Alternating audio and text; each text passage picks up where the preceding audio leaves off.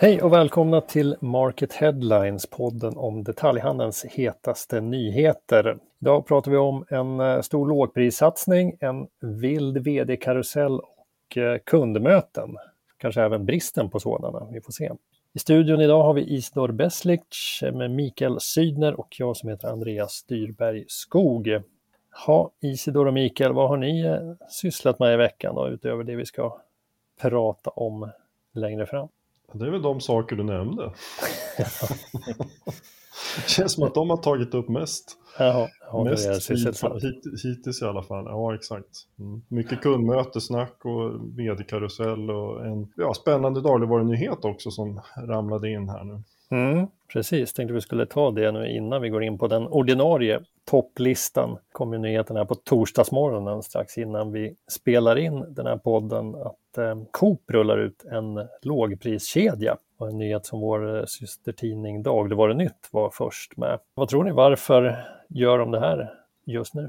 De vill väl såklart inte låta lågprisraketer som Willys och Lidl härja fritt på den arenan. Så att det är klart att man går in och gör något. Men det som ska bli extra intressant tycker jag, det är att se hur ICA reagerar nu som ju inte har något lågprisalternativ alls idag. Det är väl den enda av de stora nu som inte har något lågprisalternativ när Coop slog till här. Precis. Nej. Och det har ju efterfrågats där också lite grann i alla fall bland ICA-handlare. Att man har velat ha ett lågpriskoncept och den kritiken viftades ju också i samband med att Fredrik Hägglund avgick som vd för förbundet. Man hade ju något slags koncept där med så kallade Rimi-butikerna i början av 2000-talet. Och det är väl en fråga som aktualiseras nu. En av de större konkurrenterna storsatsar på det här sättet. Gamla Rimi. Jag kan kanske inte säga att Coop har varit helt utan lågpriskoncept. Det var ju som PKs. Coop Värmland är väl ett framgångsrikt lågpriskoncept. Jag har aldrig haft ett koncept med just ICA-varumärket, eller hur? Nej, inte vad jag känner till. Det var ju Rimi där och sen var de ju involverade i Netto tillsammans med dansk supermarket en period. Lanserade konceptet i Sverige, stod bakom. 70 butiker i ett första steg, sen kommer det fler från Coop Extra som konceptet ska heta och mer om den satsningen kan ni läsa på market.se och dagligvarunytt.se. Men nu går vi in på ordinarie topplistan, mest lästa på market.se den här veckan och det handlar om kundmöte i fysisk butik. Det låter ju lite mossigt 1900-tal i dagens digitala värld. Va? Men, är det så illa alltså? Jag är alltså mest läst. Mikael Sydner, vad är det du har skrivit om? Ja, det är ju Castitude då, företaget som då för andra året har presenterat sin undersökning Kundmötesbarometern då, som gräver i kundmötets betydelse och den här undersökningen är då liksom helt baserad på kundernas riktiga köp så att säga i de butiker som de själva har valt att gå och handla i. Och men det finns många spännande resultat i den här. Bland det mest intressanta tycker jag, det är att titta på vad som är gemensamt för de bästa kedjorna i den här barometern. Samtliga av de som är bäst här redovisar alltså ett högre snittkvitto. De har nöjdare kunder, de har högre konvertering och de har högre lojalitet. Så det här med mossigheten, jag vet inte, men säljarens roll under ett butiksbesök är fortfarande väldigt stor kan man konstatera. De faktorerna är effekter av ett positivt kundmötesbetyg alltså. Ja, precis. Så är det. De som får bäst betyg är duktiga på de här sakerna. Då. Ja. Uppvisar de här resultaten. Men det som är intressant när man själv är ute tycker jag så är det är ju otroligt många kedjor som fortfarande inte liksom har fattat det här överhuvudtaget. Eftersom jag vid det här laget har tappat räkningen på hur många gånger som jag har gått in i en butik utan att bli uppmärksammad eller ens sedd. Och då är jag ändå över 2 meter lång så det kan man ju tycka är lite sådär. Men det är ju uppenbart tycker jag att det är många som tycker att det här med att oj nu kommer in en kund, vad jobbigt liksom.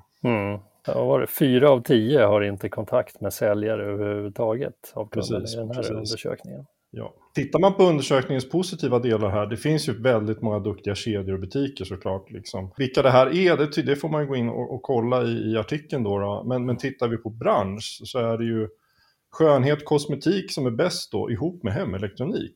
Och hemelektronik det är ju lite intressant att de ligger så pass högt där. Det har ju tidigare varit en ganska utskälld bransch vad gäller kundbemötande. Och sen ligger ju också lite förvånande, kläder och skor ligger i princip i botten. Det är bara diverse handel och varuhus då som får sämre betyg.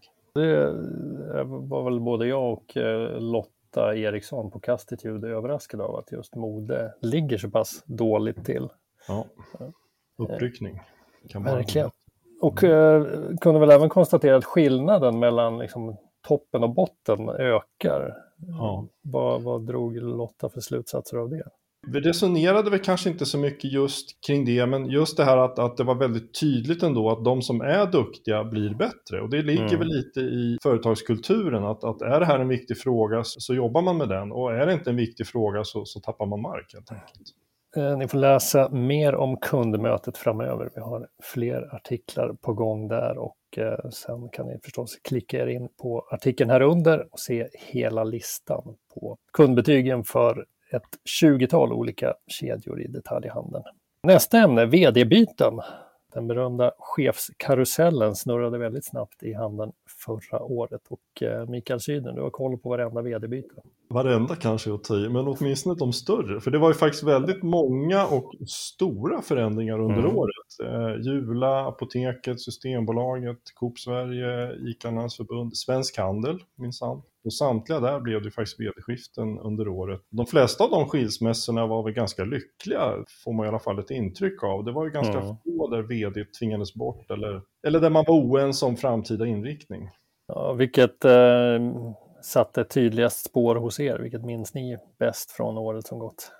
Det är väldigt frestande att säga Fredrik Hägglund då på ICA-Handlarnas förbund eftersom det kanske var mest storm kring det och eftersom man mer eller mindre tvingades bort där i september. Men jag tycker liksom att det var, i och med att det var så pass många stora så tycker jag att det var, även om de kanske var odramatiska flera av dem så var det ändå alla liksom föll ut samma år. Många som har varit på vd på ett och samma bolag väldigt länge då, Jula, Apoteket, Systembolaget bland annat som jag nämnde då. Isidor, du kanske minns Karin Johansson? Ja. Pratade med henne häromdagen just. Precis, ja. Därför jag nämnde det. Om farvälet. Ja. Kan du släppa någonting? Vi har inte publicerat artikeln än. Det kommer en intervju med henne inför vd-bytet där. Men kan du säga någonting om vad hon berättade om?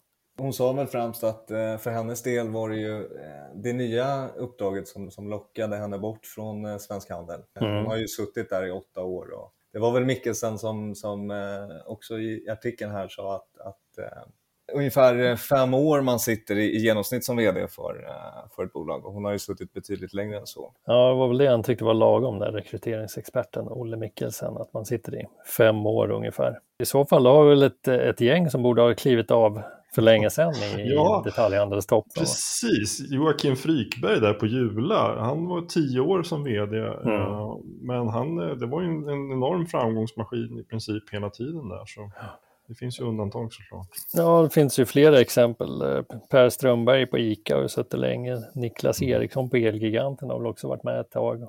Björn Lindblad på Mio, men gemensamt för dem är det kanske att det är ju aktörer som går ganska bra.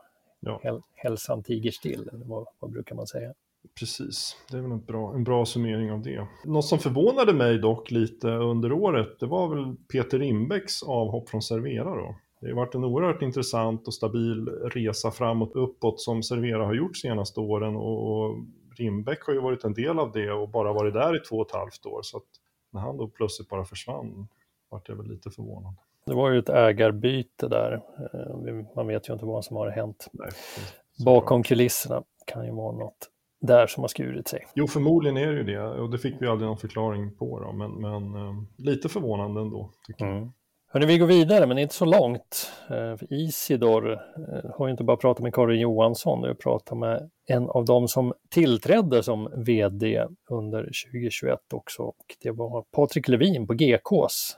Veckans 3:e mest lästa artikel. Hur tycker han att första året som vd på GKs har varit? Jo, men han har väl beskrivit året som ett mynt med 2 sidor på sätt och vis. Första halvåret var ju problemfyllt, mycket på grund av de restriktioner och begränsningar som har legat över handeln. Och det har ju slagit hårt mot Gekko såklart som har en maxkapacitet på 7500 i varuhuset och man har ju knappt kunnat fylla upp det. Och han har ju tagit över en verksamhet som haft stora bekymmer de senaste åren under pandemin. Ullared tappade ju omsättning för andra gången i historien här under 2020. Man gick från 4,5 miljarder 2019 till 3,2 miljarder i omsättning 2020. Och det senaste året här, nu har ju inte siffrorna kommit än, men man har ju dragits med problem, kan man ju säga. Och det har ju också inneburit en rad svårfattade beslut för Levin. Ett sådant, kanske lite kontroversiellt, är att man valt att inte återuppta inspelningen av den populära reality-såpan Ullared. Som ju vid sidan av ICA-reklamen ju kanske måste vara den mest långlivade tv-följetongen i liksom filmatiseringen av handeln. Det var på grund av pandemin. Berättar han mer om beslutet? Exakt varför de stoppade? Så som han förklarade var det Erik Geckos själva som önskat att produktionsbolaget inte ska spela in. För man upplever liksom inte att pandemin blir kompatibel med den folkfest som Geckos vill att serien ska skildra. Och jag tyckte ändå att det lät på Patrik Levin själv som att han var ganska tveksam till om det blir en fortsättning. Men det återstår väl att se. Det skulle väl vara lite konstigt om man väljer att avsluta en så framgångsrik liksom marknadsföring på något sätt. Ja. Hur sugen är han själv på att stå i rampljuset då? Ja, han hävdar ju att det inte har varit någon dröm att vara med i tv, men att det ingår i rollen om det nu skulle bli en fortsättning. Klart vi vill se Patrik Levin i tv-rutan. Vi får se vad de fattar för beslut, men nu är det i alla fall dags att släcka ner den här studion för den här gången. Jag önskar alla en trevlig helg så småningom och vi hörs om en vecka igen. Hej då! Hej då!